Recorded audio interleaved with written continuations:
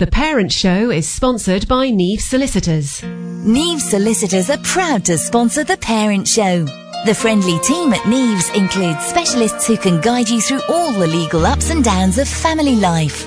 Visit nevesolicitors.co.uk. Neve Solicitors. Hello and a very warm welcome to The Parent Show on Radio Verulam 92.6 FM. I'm Lydia El-Khoury. Good evening, everybody. I am Seema Barker. And this evening, we are going to be talking about health and specifically about food and food intolerance.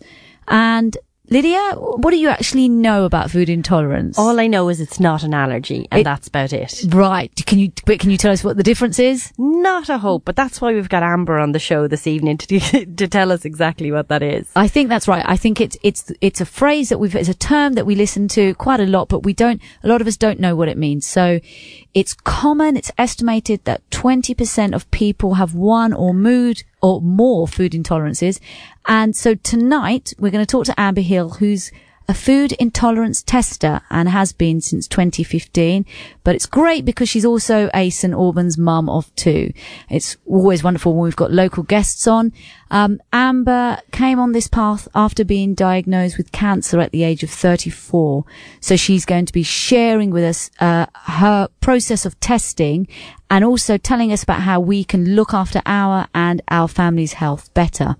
Right. And to stay on the topic of food, we're also really happy to be speaking to nutritionist, author and presenter Dale Pinnock, aka the Medicinal Chef. And like Amber, his journey started with his own health, and that's how he caught the nutrition bug. He's 14 books later on the subject of nutrition and health and has been cooking since the age of 4. That's really impressive with his mum. I think his mum got him hooked on it. But we'll ask him more in the second half of the show where he'll be joining us. But let's start off with Amber, who's in the studio with us now. Hi, Amber. Hello. How are you doing? A little nervous, but I'm all good. Don't worry. Seema doesn't bite, I can assure you. So listen, tell us a little bit about your own journey and how you got to intolerance testing. Okay, you mentioned earlier that I was diagnosed with cancer at the age of 34. That's really where this path started.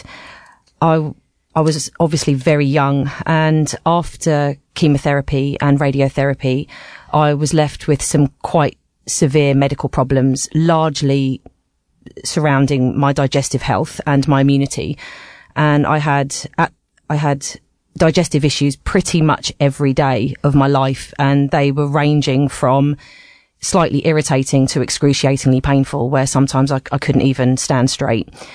And one day I just had I can't do this anymore moment. So someone suggested to me that I go search for an intolerance test, which I did. And within 5 days of having that test, my life was changed. And I thought to myself in that moment, I have to make this available to other people much more easily. So I trained to be a tester myself. And when I say my life changed, my digestive issues stopped within 5 days of me cutting out all of the foods that the test indicated that I was intolerant to. And generally that's what happens when you have an intolerance test. So I wanted to make the test as available to people as possible. So I've now put my test into a local health store in St Albans, but we can come back to that a little later. But that's the gist. I'm curious. What intolerances did it flag up with you? Oh, okay. Do you want the list? Right. Okay. I'll start with the list. So eggs, lentils, coconut, tomatoes, kiwi fruit, grapefruit. So you'd think it would be junk food, but actually it's all incredibly healthy things. I'm also intolerant to rye, tomato. Did I say tomatoes? Yeah. Oranges. Do you know, I have so many intolerances. Avocado. I have so many intolerances that I've almost forgotten what a lot of them are. Yeah. Gosh, that's tough. That's a long list, isn't it? It really is. And so do you have to avoid those foods completely? Yes. Right. Okay. Absolutely, no doubt. I mean, there've been a couple of times where I've eaten a very small amount of one of those foods and got away with it. Occasionally I can eat egg yolk, but if I eat egg white, that's a problem. Right. I'm in a lot of trouble. But I think you probably come across, I was talking to my sister about this subject the other day, and I was saying, I think that she's gluten intolerant, and she she said, I'm not doing the test because I love bread. I was like, oh my goodness, that is a really bad reason not to do a gluten intolerance test, isn't it? I agree, because what people don't realise is that the pain or the discomfort or the bloating or the constipation or whatever symptom you get as a result of eating that food, that is your body's warning system. And if you keep overriding that warning, your body eventually will find another way of letting you know. And it may not always be so nice. So heed the warning. If that's your body's way of telling you that it doesn't like what you're doing. So that makes complete sense. Yeah. Absolute sense. I know by the end of this show I'm going to be booked up for an intolerance test. You're already selling it to me so well. But so tell us, what causes food intolerance? Where does it come from? There are a few different things that cause food intolerance. There's no real one size fits all. I think one of the most obvious things is eating a junk diet, eating a diet laden with junk food, and artificial ingredients, artificial sweeteners, colours, flavours. We don't really need any of those things in our diet. So that would be one of the main things. There are also other things that will cause food intolerance. Trauma. A lot of the people that come to see me have already identified that a particularly stressful incident, such as a bereavement, divorce, even a car accident, or something very, very stressful. And that was where the digestive issues actually started. So while the food in that case wasn't the trigger, it just becomes an aggravator. Pharmaceutical medication is actually another thing. I wouldn't say all pharmaceutical meds, but generally things like long-term use of NSAID drugs. So for example, things like ibuprofen and other anti-inflammatories. Long-term use of steroids and antibiotics, especially because antibiotics can break down the gut microbiome. I think, taking these medications on a short-term basis is probably not going to do you any harm, but over long periods of time. And then, of course, there are just one-off reactions to medications that we just don't see coming. We can't possibly know. A GP can't know whether an individual is going to react to something or not. And sugar. That's the other one. I'm seeing this more and more in young children now, because children today eat the same amount of sugar in a day as our grandparents did in a month. So our definition of normal, where sugar is concerned, has been vastly manipulated over the years. So I think sugar, that's the main one. It doesn't surprise me. And I have to say, I have to kind of do a reality check with my children all the time. They think they're entitled to a pudding after lunch and dinner every day. I was like, where did you get this idea from? Like, pudding, first of all, shouldn't happen every day, right? And it certainly shouldn't be after both meals. I was saying to them, next thing you'll want it after breakfast. It's ridiculous. Just as breakfast, Lydia. Yeah, maybe. Nutella on plate. Exactly. Yeah. Can I ask you, Amber, because you made that connection between stress and that can be related, that might not cause it, but it triggers the aggravated problem with your digestion. Does that mean that perhaps if you get, after a bereavement or after a divorce or after the stress related incident that you might have, the food intolerance could go? That's something I'm not aware of. Yes. Right. Food intolerances in general can go away. Right. I think it's very individual, though. Yeah. Again, there's no one size fits all with that. But I think where intolerances have been quite short-lived, so let's say someone has had an intolerance for maybe 6 months to a year, with the right amount of abstention from that offending food and potentially the right amount of supplementation where necessary, those food intolerances are likely to reverse because the damage to the gut lining hasn't been done as extensively. However, if you've been living with a food intolerance for 25 years, which lots of people that are in my age group have, then the likelihood of you reversing all of those intolerances that you may have is unfortunately quite slim. Yeah. But every situation can be improved on.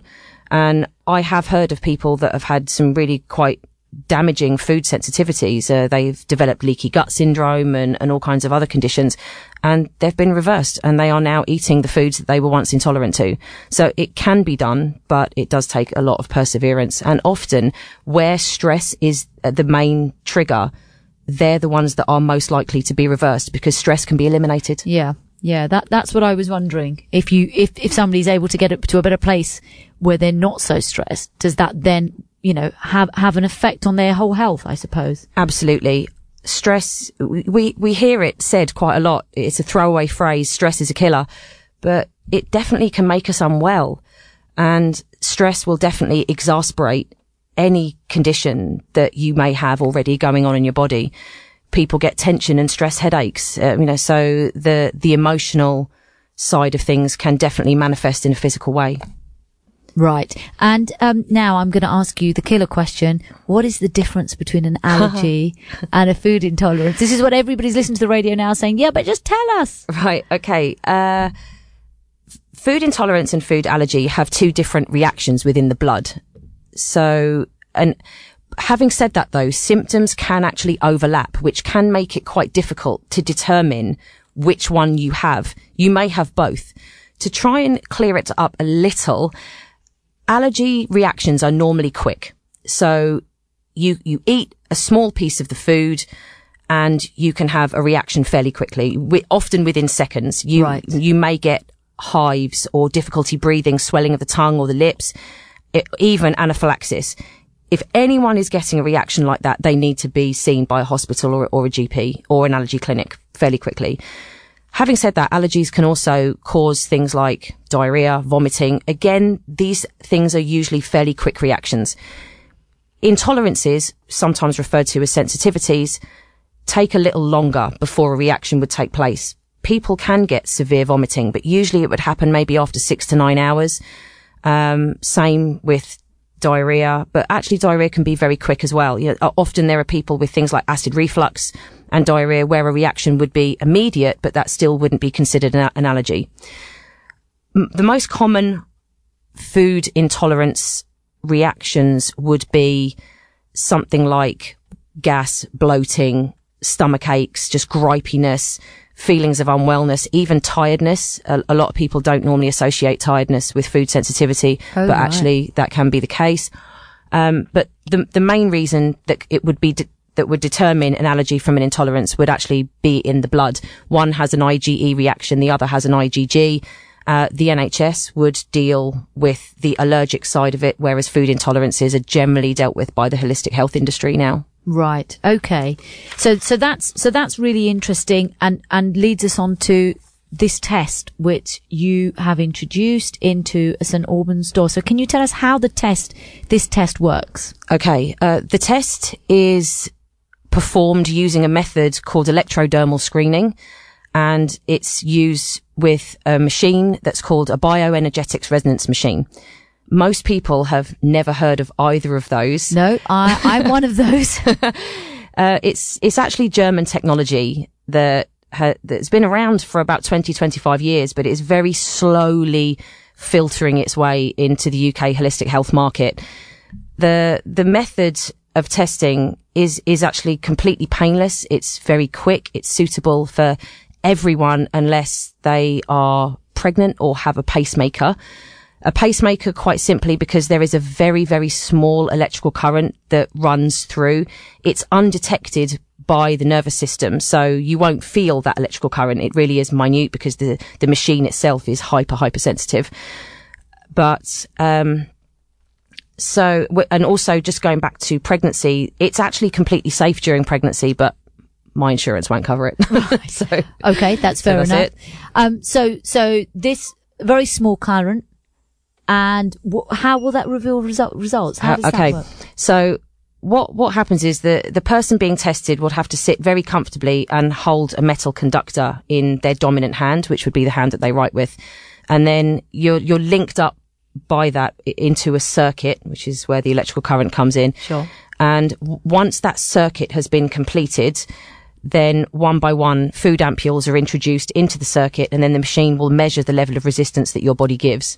Oh, I see. Okay. And so if your body's, if your body's resisting a lot, that means there's an intolerance? That's correct. If there is no resistance whatsoever to the food, then that food is deemed safe. Right. So if there is a resistance shown by the machine, then that would be an intolerance of some varying degree.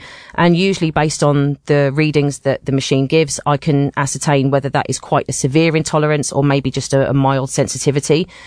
So there are variations of that, because some people give very clear reactions, whereas some people aren't so clear. But generally I can fit people into boxes, if you like, to determine how strong their intolerances are. Is there any age limit on it, Amber? Not really. I choose not to test children under 2 years old. And the only reason for that is because it is quite difficult for them to sit still and to be happy to sit through a test of that kind. So, because the test can take up to an hour. So most 2-year-olds can't really sit still for 2 minutes, let alone an hour. But it's suitable for any age older than that. There are some testers out there that will test children from 6 months upwards. However, my success rate with that 6 months to 2 years old age group is just quite difficult for them. And it's probably best to wait. Yeah, that's fair enough. Now, what about the accuracy of the test, Amber? Can you give us some information? You've obviously been doing it for a little while. Sure. The accuracy of the test is 75 to 80% accurate. That's actually very good for intolerance testing. There is currently no 100% accurate test anywhere globally for food sensitivity. And actually many other tests, even tests that we get through the NHS aren't all 100%. They all have their pros and cons, if you like. But there are quite a few different tests out there at the moment, and some are done through blood testing, hair sampling, some are done through a method called kinesiology, but they all actually have a very similar accuracy rating. Right. And there are many reasons why a test is this particular test, if you like, is 75 to 80% accurate. And even a person's hydration level can actually affect the accuracy rating of the test. So I always tell people to drink plenty of water or non-caffeinated fluid before a test. But one of the main reasons for the drop away from 100% is, for example, I test for apple, but there's actually about 80 varieties of apple globally. So I'm not going to sit there and test somebody for 80 different types of apple, 15 different oranges and so on. So the laboratory that actually make the food ampules, what they do, they extract all common enzymes that are present in all varieties of the same food. And then I test for the common enzymes, accepting that there might be a margin for error. So I can't ever rule out that the test might miss something, but the feedback from the test speaks for itself. It is really quite good. That's what I wanted to ask you next. What kind of feedback are you getting from clients? Amazing feedback. I actually get feedback that sometimes brings a tear to my eye, and I feel very grateful and blessed that I've been given this opportunity to help people in this way. But some of the feedback that I get, I don't know how much I can share on the show, but I do see some people that have really got some quite embarrassing symptoms and so on. But generally the feedback that I get would be where people have struggled to lose weight and have had gas and bloating, digestive problems, nausea, constipation where they can't go to the toilet for 7 or 8 days at a time. And these are all really quite debilitating situations, especially if you've got to go to work and function. And the most common feedback that I get was that they feel so much better once they've eliminated the foods that they're intolerant to. Much like myself, I felt I had more energy. I felt more alive. I was pain-free. No need to rely on medication, or at least less need to rely on medication for some people. I don't know. Can I read you something? Please do. Would that be right? Yeah, we'd love to hear what your clients say. Okay. I received this a couple of days ago, and it actually brought a tear to my eye. And I do feel like I should probably give you a little bit of background to this, otherwise it's not going to make any sense. One of the ladies that I saw, I test in multiple health stores, so this was one over in Hertford, and there was a lady that came in, and she had OCD. It wasn't particularly severe, but she did have it. And she had a lot of digestive problems, constipation, alternating constipation and diarrhea, bloating, feeling quite sick, very run down, tired all the time. And a strange symptom that she had was she had an itchy bottom. But this had been going on for 2 years. And she had never been able to get rid of it. No matter what cream or whatever she was told to use, it never worked. Anyway, so I can't really share her name or anything like that, unfortunately, because of data protection and client confidentiality. However, what I can give you is that her name was Sue. That's all I can say. And the message that she sent me was, "Hi Amber, I hope you're well. Well, 5 days with no sugar." That was one of the things she was intolerant to, sugar. "I have no itchy and sore bottom and my head is clearing. Only eating from the farm, so all good. Thank you very much for all you do. You've made me smile again." And she sent me another message saying, "It's now been almost 2 weeks and I haven't used any creams. It was definitely the sugar." And she also sent me another, it was actually quite a long message, but she said here, I'll abbreviate it. She's put, "My husband says how well I'm doing in 2 weeks. I felt awful the day that I saw you. My OCD is better. My head is not in fog. You gave me the tools that I needed for a healthier life, and that's better than any doctor I've ever seen. Wishing you well always."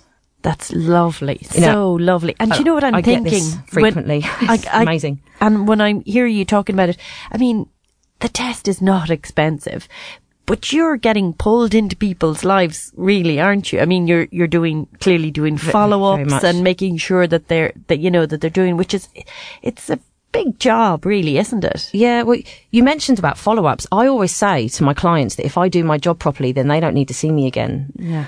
And so far, in my years of testing, I've only ever seen one person twice.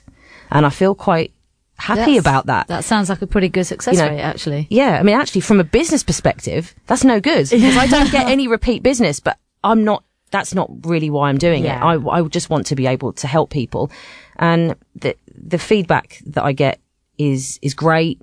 And yes, you're right. The test actually is relatively inexpensive. They're just, if I can touch on that. Yeah. My test is £65, and there are many tests out there that will reach up to maybe £700-800. And while the test method is different, because some have to, have bloods that are sent off to labs and so on, the accuracy rating is still very, very similar. So as cost effectiveness goes, this is a really cost effective test. Yeah. So £65. Can you tell our listeners, how do they get in touch with you? How do they find out about the test? Okay. So your local store, the local health store that I test out of, if you've heard of it, is a place called Be Healthy, which is found at the Quadrant in Marshalswick. And there's free parking for 3 hours outside, which is great for St Albans. So go check it out. But I test through there. So you can either contact Be Healthy directly on St Albans 831112. So you can either call them directly and book in to see me there, or you can email me directly on foodintolerancetest@outlook.com. Brilliant. And can't believe I'm doing this, but I'm giving a phone number out on air. Wow. It's 07815 834 704. And you can either have a chat with me about booking an appointment, or, just give me a call and find out a little bit more about it and see if the test is for you. Fantastic. And we'll share, of course, on our Facebook page, on the Parent Show Facebook page. And you're very kindly going to make an offer for our listeners. I am. Yes. So anyone that contacts me directly, so that wouldn't be through the store, but if anyone contacts me directly on the details that will be on the page, I'm going to offer a 15% discount, which will take £10 off of the cost of a test. So that will bring the test down to £55 for you. I'm going to make that offer available until the end of June. So that gives people a couple of months to get their head around the idea and book in. So when you call me, if you mention Radio Verulam or the Parent Show, then I'll be happy to honour that discount for you. That's fantastic. And Amber, we warned you, time has flown. And wow, is that it already? I was nervous for nothing. We have so many more questions, I know. but we'll just have to get you back on. Okay, that'd be great. Actually, it'd be great to do a before and after, maybe with one parent who takes the offer up. Sure. And Okay. that'd be interesting. Yeah. Get you all back on to talk about it. What about you, Lydia? I'm up for it. I'm totally up for it. Definitely. Seriously. Okay. It's a deal. It's a Okay. deal. Brilliant. Great to talk to you, Amber. And thanks for sharing this with our listeners. You know, whether it's for them personally or for their children, it's such valuable information. Thank you. Thank you very much for having me on. It's been Thanks great. very much. A very warm welcome back to the Parents Show on Radio Verulam 92.6 FM. I'm Lydia El-Khoury. Good evening, everyone. I am Seema Barker, and we've been talking to Amber this evening about food intolerances, and now we're very happy to welcome a second guest, Dale Pinnock. Dale, are you there? Yeah, how you doing? Good evening to you. Hey, how are you? All right? Yeah, great to talk to you, Dale. We're really, really pleased you could make it on the Parents Show. Yeah, not a problem. Not a problem. It's good. I just saw your message pop up just as I was online the other day, so I was like, well, that was perfect timing. Absolutely. And we've, it's given us a chance to delve into your website and take a look at what you're doing. And for all our listeners, you're known as the medicinal chef. Now, I have to say, I didn't know what a medicinal chef was until I saw your website. Tell us what exactly that means. Well, I mean, it's a little bit of a provocative title. Really, I just wanted people to think a little bit differently about the food that they eat.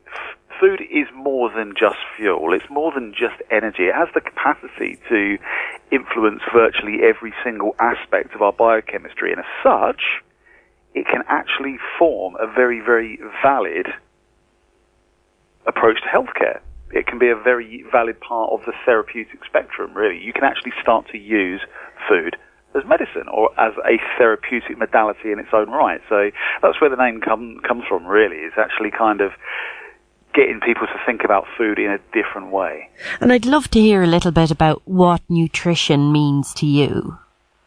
Wow. Yeah. Well, I mean, really, for me, it is the fundamental of good long-term health, really. They say you can't outrun a bad diet. It's the thing that is going to be one of your greatest long-term health insurances, probably above and beyond almost any other lifestyle intervention, whether it's like, risk of cardiovascular disease, of type 2 diabetes, obesity, inflammatory disorders, all of these kind of things that are plaguing our healthcare system can be dramatically altered by diet and lifestyle changes, and nutrition is at the very, very top of that pile. It's at the top of the mountain, so to speak. And so, tell us, how do you help people make sense of the subject? What angle do you come from? I mean, when we say diet and nutrition, you don't mean diet as in fasting, or do you? Oh, no. I mean, I never talk about calories or any of that ridiculous stuff. That's just, there's enough of that kind of information out there. For me, it's all about how you sort of use it in disease management and stuff. Yeah, getting people to make sense of it. I mean, sometimes that can be tricky because obviously being in the information age now, people have got to the point where they've become so overwhelmed with the amount of discussion around nutrition that they're completely flummoxed by it, and a lot of people find themselves very, very confused. So what I do is really try and backtrack and get back to basics, teach people the basics of what good nutrition actually means, what a good diet actually looks like on the whole. Get people back to that point so they've got that strong understanding of where to start and how to actually apply this stuff in the first place, and then go from there, really. Right, and give us a concrete example. I mean, because frequently on the Parents Show we talk about, or we hear from guests like yourself, that the most important thing parents can do is to model good behaviour. And in this case, I suppose we mean model good nutrition. What does that mean to you? I know it's a huge question. It really doesn't have to be that complicated either, which is a good thing. I mean, obviously you can make the subject horrifically complicated. It is, I mean, I've been in the industry 25 years, and I still at this point I feel I've got more questions than answers. But you can strip this all right back down to basics, and literally all anyone needs to worry about is just building their diet around whole foods. It's that simple. That basically means getting back to foods that are close to their original state and that haven't been overly processed. So if you think something like building the diet around fruits, vegetables, good quality cuts of meats, whole grains. That's it. You know, I mean, obviously it doesn't sound as sexy and doesn't kind of have these amazing headlines that some of these big dietary breakthroughs do, but it really, that's as complicated as it really needs to be. Build your diet around whole foods. Build your diet around foods that, you know, your great-grandparents would recognize. And that there's a great phrase that I like to use. And it's like, if it ran, swam, grew, or flew, then eat it. Anything else, leave behind. And then there's another one, which is real food doesn't contain ingredients. Real food is ingredients. If you kind of approach it with that mindset of just stripping back to basics, you're covering most of your basics. I mean, of course, there's a million and one different nuances that we could look at and discuss, and there's genetic variations and all this kind of stuff. But that really doesn't matter in the long term. The long term is just making those good habits and building your diet around that solid foundation, and everything else falls into place. Dale, can I ask you a question that might be a bit controversial? Which is, in today's day and age, people are going to say, it's great, I love the idea, but I haven't got time to cook from whole foods all the time. And okay, let's take that for being absolutely real, you know, not making excuses. People really don't have the time. If they had to make a choice, could you say, well, look, at least, I don't know, 50% of your diet should be cooked from whole foods? Or would you say, I would say there's ways of getting organised and getting around it. I mean, obviously, with, you know, the TV show that I'm on, Eat, Shop, Save, one of the big things that we actually find with a lot of the families there is that they're pushed for time. Yeah. Working different types of shifts. Sometimes they've got several jobs. They're running around after the kids. They're trying to do so much. But there's always at least one day of the week where they might have a couple of hours spare. And we sit down with them and just do like a complete analysis on the week, really break it down. And say, for example, you've got 2 hours spare on a Sunday afternoon. That time, you can actually cook in batches. Batch cooking can save your skin. Basically, that means cooking your favourite foods, but in amounts like 4, 5, 6 times more than you normally would, and then freeze it in individual portions. Yeah. Okay, and then you're stockpiling your freezer with all of this good quality, healthy, home-cooked food, and then, you know, Monday to Friday, Monday to Saturday, whatever, when you're flitting around like a lunatic, all you need to do, first thing in the morning, take your preferred dish out of the freezer, leave it on the side. By the time you get back from work and doing what you've needed to do, it would have defrosted. You just warm it up, open a bag of salad, or, you know, cook up some vegetables. Bob's your uncle, Fanny's your aunt. It's done. It's really, really simple. But it does obviously mean that you have to get organised, and you have to do it, and you've got to be motivated to do it in the first place. And, you know, I mean, that's the one thing that we can't actually do for anyone. You can't give someone willpower or a desire to make a change. But if you have got that desire to change, and getting healthy is a priority, then that's one of the ways around it. No, that's absolutely brilliant. And as this is the parent show, and so we come from an angle particularly about children, if a family hasn't been perhaps cooking with whole foods, and now they want to introduce that, which is quite a different taste for children, any tips on how that might make that transition a bit easier for the kids? Because we all know kids can be difficult about trying new foods. Absolutely. And especially if the diet, you know, changes quite significantly. There's 2 tactics that I always encourage people to use in this situation. The first is to give their favourites a facelift. So if their favourite, I mean, say for example, their favourite dish is spaghetti bolognese. Mm-hmm. Awesome. Great place to start from. Just swap out the white spaghetti for wholemeal, and with the ragu, maybe bulk it out with a few red lentils or some very, very finely chopped veggies, just to get a little bit more nutrient density in it. But essentially, the whole culinary experience is still pretty much the same. It still tastes the same. It's still got that familiarity around it. There's just a few tweaks here and there. That's one thing.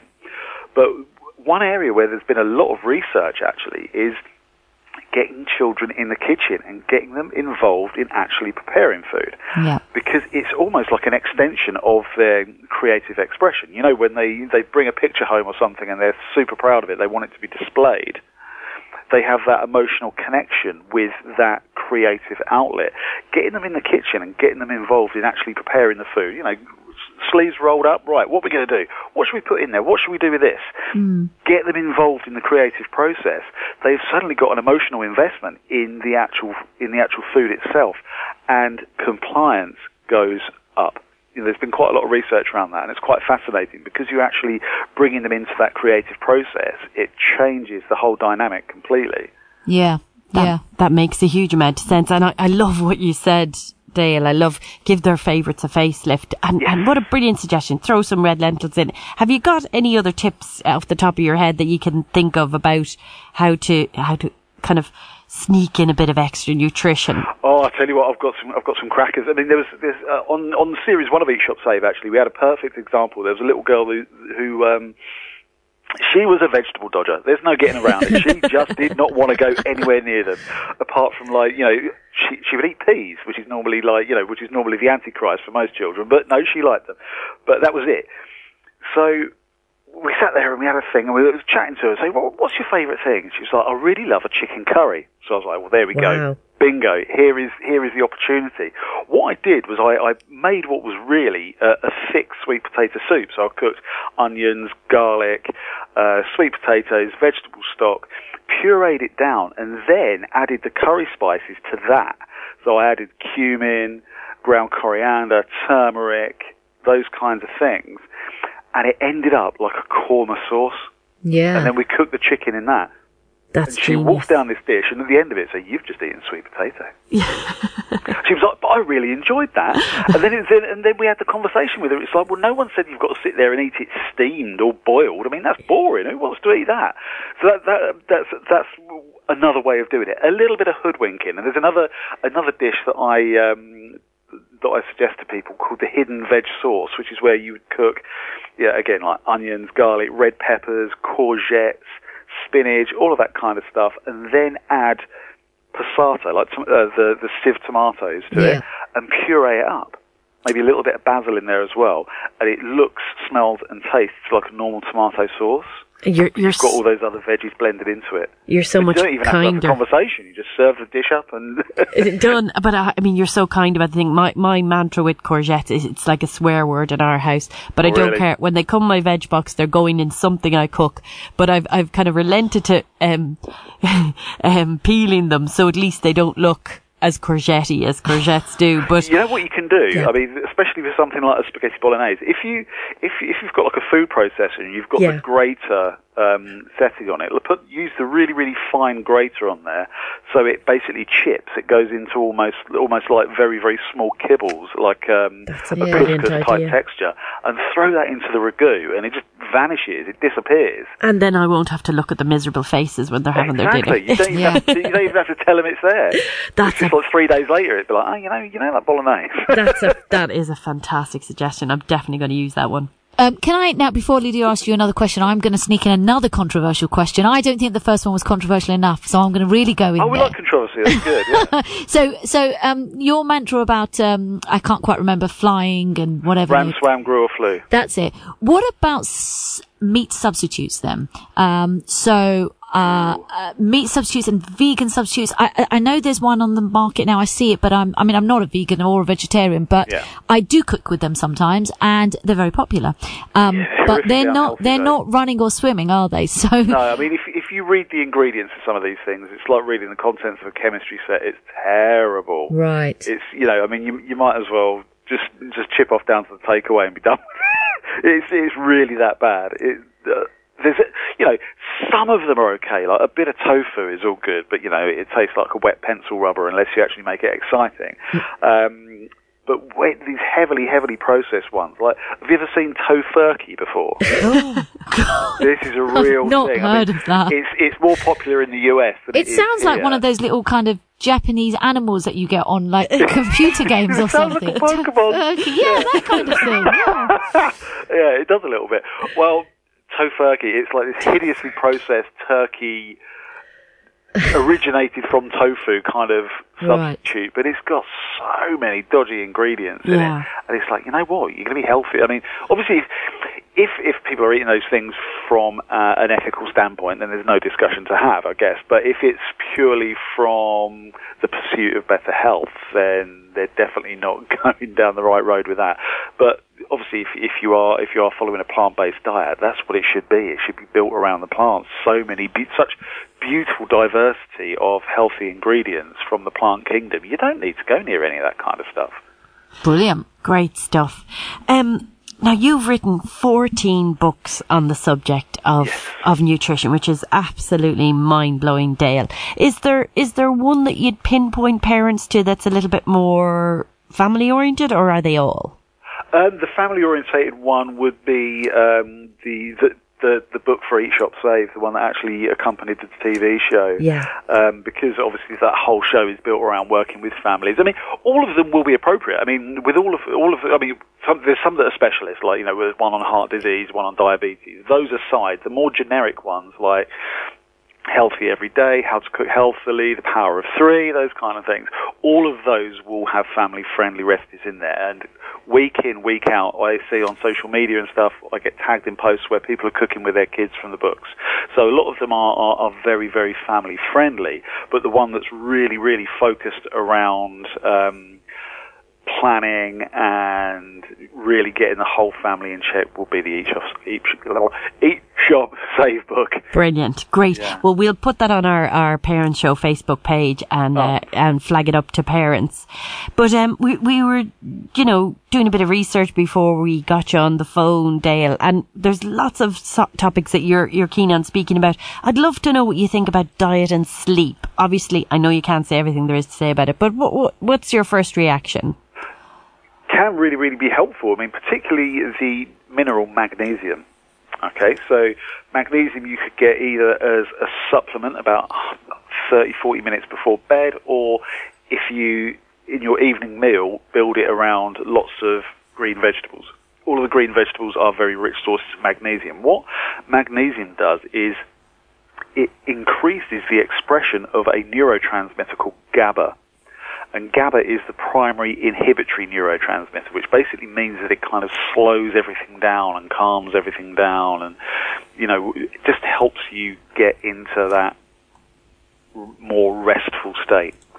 And then there's also an amino acid called tryptophan that you find in foods like turkey, tuna, bananas, and peanut butter, but again, you could take as a supplement, which is the precursor to a neurotransmitter called serotonin.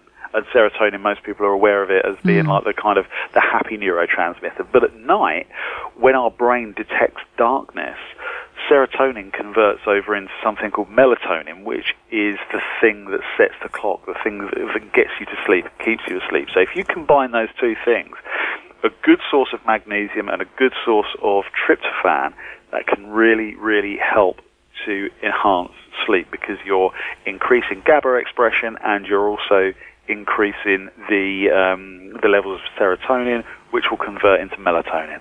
Brilliant. So magnesium or green veg in your dinner. So what do you have a favourite green veg? Is there? I really like Cavolo Nero. So what? Cavolo Nero. They sometimes call it black kale as well. It's like very, very long, sort of lanceolate leaves, like a bubbly kind of texture. It's almost jet black because it's so dark green. And that sautéed with a little bit of garlic and maybe some white beans, like cannellini beans or something in with it. Awesome. Not for my 10-year-old, but maybe the husband. Yeah, but for us more experimental types, it's all good. And so that's one of your top ones. And a bit more mainstream, what would you say? Is broccoli just everything everybody needs?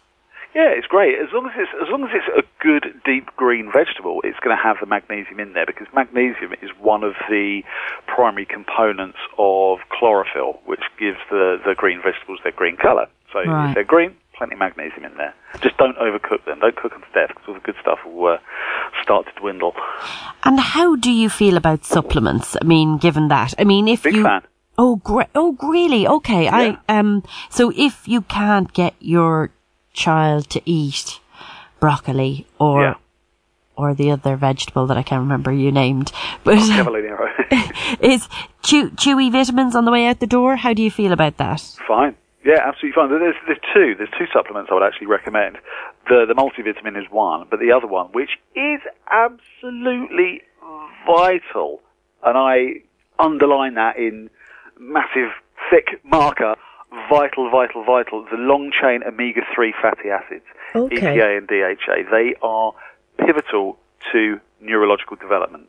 Omega-3 fatty acids. Yeah, but make sure that it's the long-chain ones, because omega-3 is more than one substance. It's a whole family of different fats, but the two that will actually benefit humans and that have this role in brain development are EPA and DHA, which are derived from fish. Yeah, that's what I was thinking. Yeah. Yes.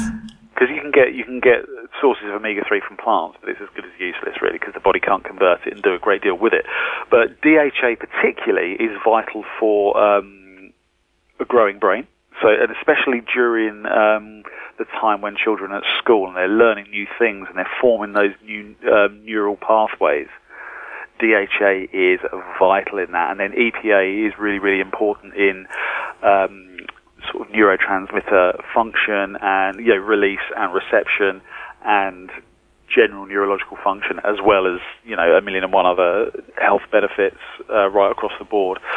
So I would say those two highly important. Highly important. I mean, the multivitamin just hedges your bets. It doesn't prevent anything. It doesn't kind of have anything profound. It just ensures that they're at least hitting the RDA of those nutrients. If nothing else, it just takes that guesswork out. And what fish would give you the best level of omega-3?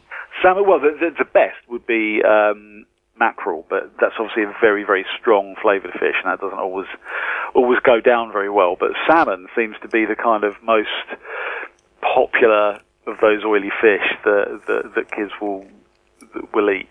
Yeah. It's not too strong. But there again, you can get good supplements as well that have just got a fruity flavour to them, and you couldn't even detect any fish in it as well.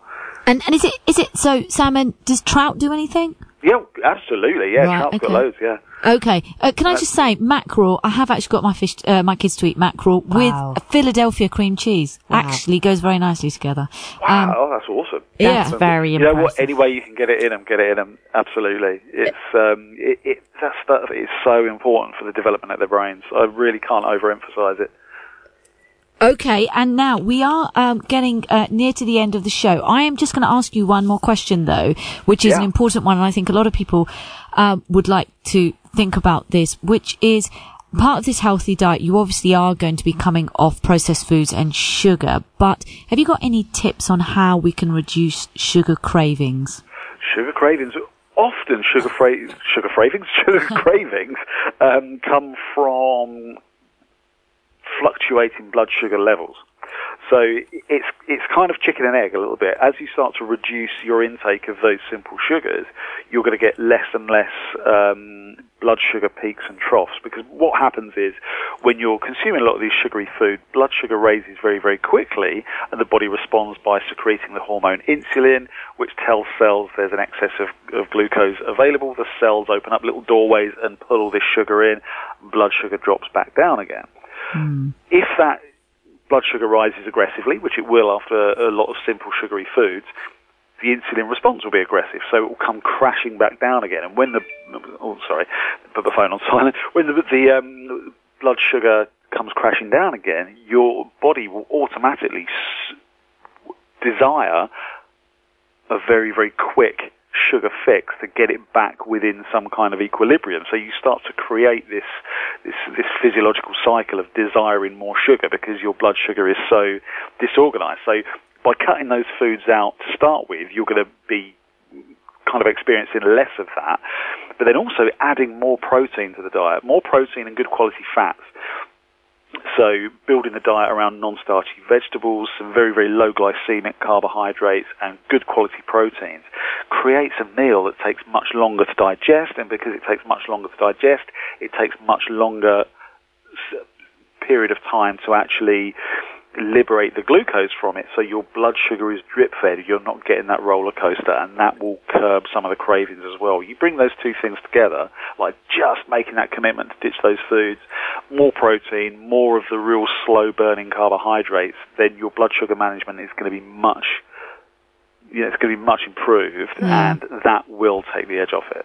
Oh, well, I'm glad to hear it's not all willpower, because I think, to stop that vicious cycle of the cravings and the chicken and egg, as you say, but actually maybe by just adding some more protein, like you say, and also knowing psychologically that that's going to help with the sugar cravings could make a big difference. It will, yeah, absolutely, because a great deal of that is physiological. Fantastic.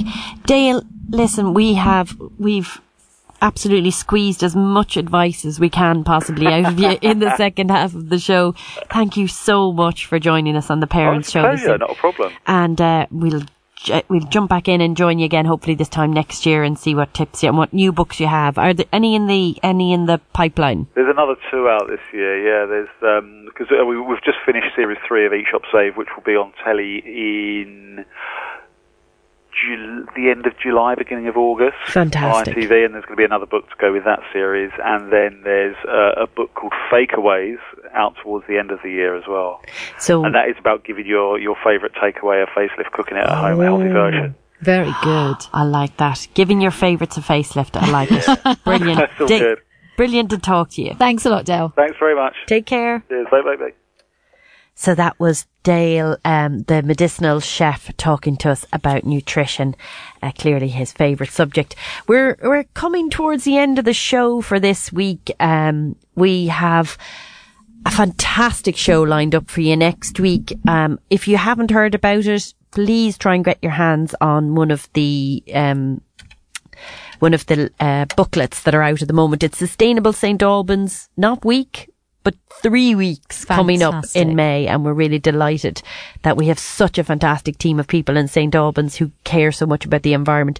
It's unbelievable the number of events that are coming up, and we'll be talking to a sample of them next week in the show. And then towards the end of the month, what we'd like to do is we'd like to hear from you, parents, and your children, about what your concerns are and what you're doing about it, and what your school is doing. Any story you have related to helping our planet, climate change, any concerns your children have and what they're doing about it. We'd love to have as many children as we can on the show. I think it's on the 26th of May, right at the last Thursday in the month. So put that in your diary, have a think, and please get in touch through our Parent Show Facebook page. That's probably the best way, and tell us what you'd like to talk about and come on the show. And there's a big event coming up too, Seema, isn't there? There is, and that is on the 16th of May, and this is a brilliant event that is a charity fundraiser for 2 fantastic charities in aid of homelessness and the Women's Refuge, and it is Into the Groove, and it's my favourite kind of disco because it is cheesy 80s hits. Come on, Lydia. You can't not want to go. Exactly. I mean, what's not to love? Cheesy 80s hits, groovy music, and all in aid of charity. It's fantastic. And, we really want to plug this because we really want people to, go to this event, which is going to be, great fun. It is on Thursday, the 16th of May at the Barn at the Horn, which is a really brilliant location, actually. It's a lovely little venue. It's out the back of the Horn. It's got a nice little venue, and so Into the Groove, Thursday, 16th of May. We will allow you as listeners not to listen to the Parent Show that evening and go dancing instead. So at the Barn at the Horn, it's only £10 a ticket. You can buy tickets through Eventbrite. We're going to put the link on our Facebook page in just a few minutes so you can follow through and back. And if it's a charity you care about, if you can't make it that night, it's a tenner for a ticket. It goes to excellent causes like the local Women Refuge, and it'd be very, very much appreciated. So thanks for listening. Next week, all about Sustainable St. Albans, and see you for In the Groove on the 16th of May. Good evening.